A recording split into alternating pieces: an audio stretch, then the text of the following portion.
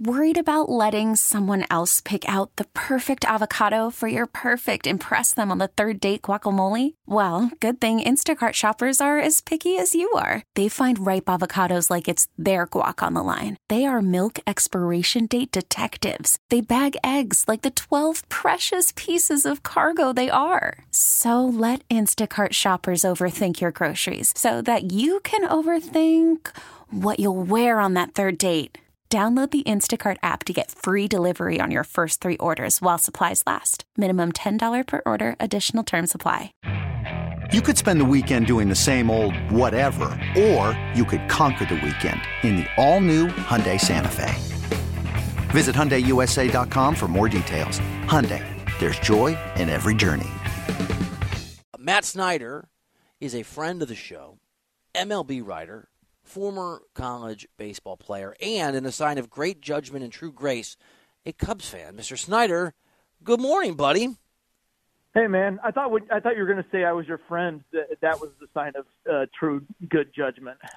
Sadly, you are my friend, but that puts you in a rare category of the Venn diagram on those two things.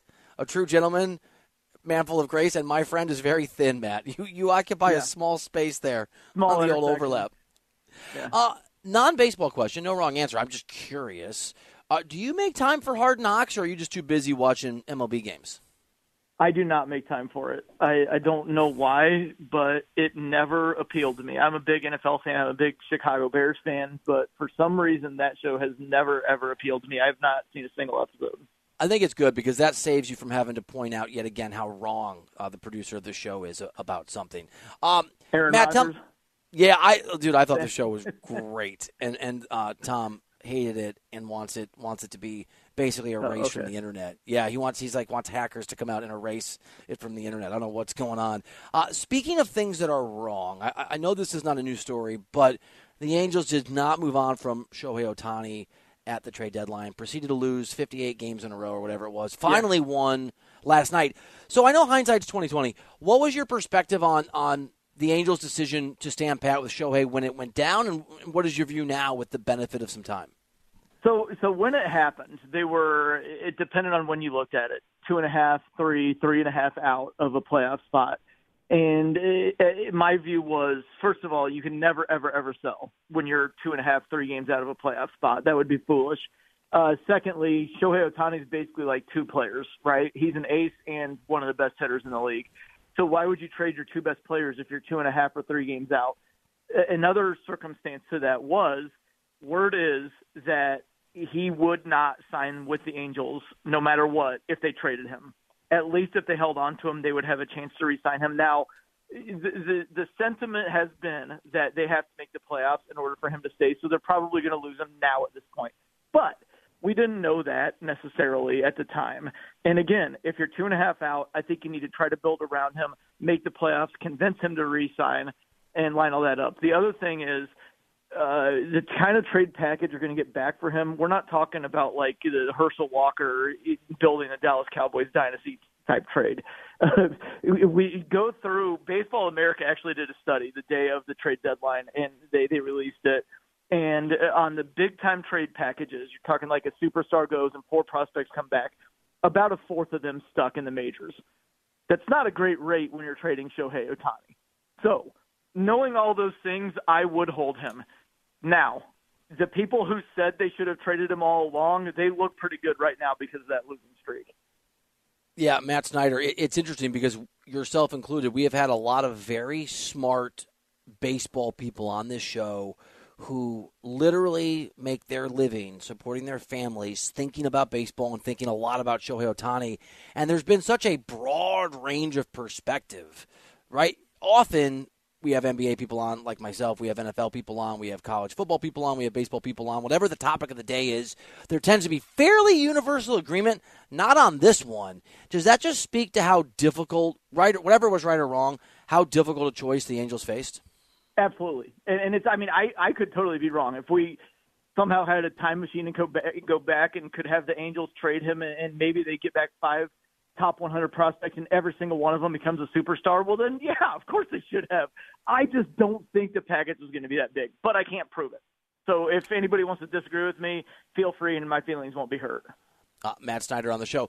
Matt, it's not often we have you on and ask you about a baseball broadcaster, but this Kevin Brown thing has just gone so viral with the Orioles. And I'll be honest, I was busy. I was doing something for our employer, CBS Sports, a CBS Sports HQ thing that was taking up a lot of time. So I'd seen it on my timeline, whatever, a day or two ago. Didn't know what was happening, and finally I thought, okay, the guy said something stupid. He got suspended. He's going to get fired. I hate watching these things because I hate watching people's careers end. So I'll just watch the clip. So I click on the clip. It's whatever how long it is. I watch it. I think I must have missed it. So I start over. I watch it again. Kevin Brown doing a pregame before a game in Miami. I'm so confused. I finally click on the link, and then I realize, oh, he got suspended for nothing. I was so baffled because I was waiting for him to say something. What do you make? Let's just start here. What do you make of just how big of a story this has become? I'm happy that it has, and I hope that I know that we're in the polarized day and age of fans versus media, and I know that a lot of the times when people see media members rallying around each other, like all the play-by-play guys, there were 5, 6, 7 play-by-play guys who on air stood up for Kevin Brown and said how much the Angelos family should be embarrassed, and they should, by the way. But I think a lot of times fans' eyes kind of gloss over, like, yeah, of course media is going to take care of their own. But I don't think I've seen a single fan who watched the clip take anybody's side except Kevin Brown's, because all he did was literally state a fact that the Orioles had lost however many they'd lost against the Rays before that series, but now they're turning it around because they were beating up on the Rays. It was actually a positive for the 2023 Orioles. If anything, he was building up where they are right now. And instead, the more and more reports come out, and the more and more, apparently Kyle Bradish was one of the guys, but in like 2020, the broadcasters weren't even allowed to say how the Orioles acquired some guys because they had traded Manny Machado and Kevin Gossman to get some of these guys. And so they weren't allowed to tell the fans how the team acquired these guys, because then it would be admitting that they sold 2 superstars in their prime. It's an embarrassing look for the Angelos family, but, that's been going on since the 90s. Do you think, I know we don't know, but does Kevin Brown just, when he returns, just go on the air and do his thing like nothing happened? Is that the best case scenario? For now, probably because he's relatively new in the gig that he has. He's not, let's say, Joe Buck, where he's in the financial situation where he can just say, screw you, I'm out. He probably still needs to keep making money, at least for the rest of this year. Then maybe he can look for another job if another play-by-play job opens up. It's an interesting situation, but he's not at the point in his career where I don't think he can start blazing bridges. So I think that he will probably go back and just do his job like nothing ever happened. And surely the Orioles will have enough self-awareness to not punish him again for reading a graphic off the screen. One would hope. Look, the whole thing, Matt Snyder, is so fascinating, as we talk about here on CBS Sports Radio. And I think it would be fascinating if these guys were 37 and 78 like the Kansas City Royals. But, as you know, they are 70 and 43. They have one of the best records in all of baseball. And so it's such a weird – the timing of it. So let's just talk about the baseball team and the distraction they didn't need. How good is Baltimore, and how did they get here? They're very good. They completely bottomed out. They actually had one of the worst runs in baseball history.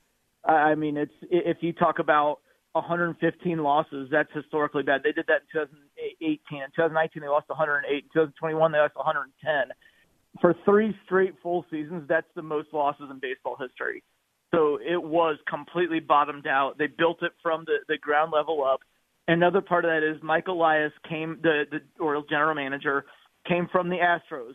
And another thing they do is they find ways to make pitchers the best versions of themselves, whether it was Charlie Morton when they made him into an all-star, whether it was Garrett Cole when they made him from a very good pitcher into Garrett Cole. It was Justin Verlander looking like he was in his age-related decline, and he's going to win 2 more Cy Youngs. The Orioles have started to tap into that with some guys like Felix Bautista. Of course, he got tagged for the game-winning grand slam last night by the Astros in the top of the ninth. But Yennier Cano, They've made, Dean Kramer into a very good version of himself. Kyle Bradish has been great. I think they're going to look. It looks like Jack Flaherty. They got him from the Cardinals. He's only made one start. It looks like they are going to try to figure out how to make him into an ace. They're amazing at that. Offensively, they're so much fun. They're tough outs. Adley Rutschman's a budding superstar. I think Gunnar Henderson's going to be a star. I can't say enough about the way they've built this thing, and it's a shame that Angelos has overshadowed this nonsense, this team with this kind of nonsense, because they truly don't deserve it. They deserve only positive attention. Matt, it's interesting. You brought up how bad they were, and you mentioned some of the guys that are part of that farm system, and we all lean on our personal experiences. Back in my writing about baseball days and going to spring training, it was the Royals, and so I was there for the teardown. I had moved on to L.A. and Fox Sports before the Royals, that plan came to fruition under Dayton Moore, where they made a World Series, and the next year, if my memory serves, won. But with the Royals, when I covered that team a little bit, with the Orioles, we've seen examples. There are ways to tear down, right, and go through some pain and have some success. Florida's done it over the years, Miami. But you can't do it if you're the Yankees. You can't do it if you're the Red Sox. Both those teams, and look, I don't want to get it twisted. The Yankees and the Red Sox, it's not like they're 11 games under 500, right? They are better than 500 baseball teams in a really tough division. But when you look at what Baltimore has, Tampa Bay's tradition of being really, really good in terms of how they manage their team, and it's a smaller market. Toronto's always in the mix, and they're good. What does the sort of short, medium term look like for you for the Yankees and the Red Sox? I think that at least the Yankees, maybe the Red Sox too, need to build things in a drastically different way. And I'm talking about the system of development. It's not just, hey, we have to get the number one overall draft pick, if you're the Orioles, because they did get Adley Rutschman. But most of the other big-name guys they got a little bit later in the draft, and they've done an incredible job developing them. There's something in the player development with the Yankees that's kind of missing. You hit Judge, but look, Judge was going to hit anywhere. Maybe Anthony Volpe pans out. Maybe Jason Dominguez, who is in the minors right now, pans out. But it's not like it's that deep of a farm system where it's like the Orioles, where 5 of their top 10 prospects could fail, and they're still going to be stacked. The Orioles just haven't built that kind of prospect depth. The Red Sox, again, not nearly as much. The Red Sox problem's a little bit more on the cheap end. In terms of like trading Mookie Betts because you didn't want to pay him that huge contract, and letting Xander Bogaerts walk. Now they did build around Rafael Devers. They decided to extend him, but I think the Red Sox could seem to act like they're the Red Sox and spend a little bit more money. In the Yankees end, it's not necessarily that. They could spend a little more, but it's more on the player development side. But both, you look at with the Orioles and Blue Jays especially, the Rays always find a way. It seems like it's going to be tough sledding for both the Yankees and the Red Sox for the next few years. All right, Matt Snyder, I could do this all day. I'll do one more. I know you have stuff to do. The Cubs have been on a bit of a tear. You and I once hung out at a World Series that the Cubs played in. What do you want to do this time around when we're hanging out at Wrigley Field together in October? Just the same thing, man. Look, they're on a run right now. They look pretty good. Obviously, the National League, the Braves and Dodgers are much better. But you know what? The Braves won the World Series 2 years ago, and they had the least number of wins out of any playoff team. So, hey, it could happen. Matt Snyder, my friend, as always, great having you on the program. Appreciate the insight, buddy. I hope those Cubbies can squeak in so we can be texting and talking about a little Cubs playoff run. Absolutely. As always, pal, appreciate you. And check out Hard Knocks. Don't let Tom tell you otherwise. It's entertaining if you're bored. All right.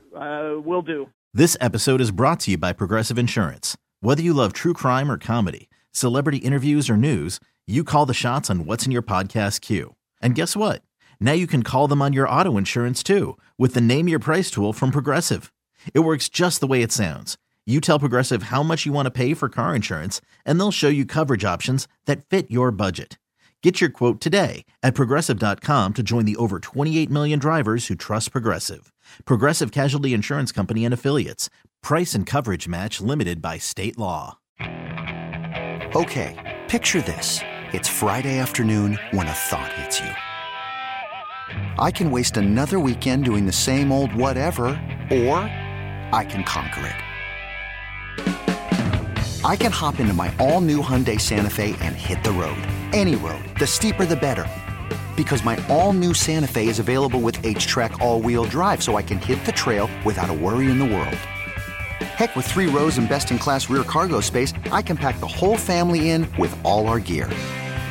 We've got available dual wireless charging for our phones, so we'll never lose touch with civilization, and we won't lose touch with the primordial power of Mother Earth. So which is it?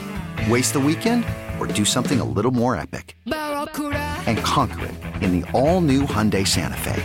Visit HyundaiUSA.com or call 562-314-4603 for more details. Hyundai, there's joy in every journey. We really need new phones. T-Mobile will cover the cost of 4 amazing new iPhone 15s, and each line is only $25 a month. New iPhone 15s? It's better over here. Only at T-Mobile, get 4 iPhone 15s on us and 4 lines for $25 per line per month with eligible trade-in when you switch. Minimum of 4 lines for $25 per line per month with autopay discount using debit or bank account. $5 more per line without autopay, plus taxes and fees. Phone fee at 24 monthly bill credits for well-qualified customers. Contact us before canceling account to continue bill credits or credit stop and balance on required finance agreement due. $35 per line connection charge applies. See T-Mobile.com.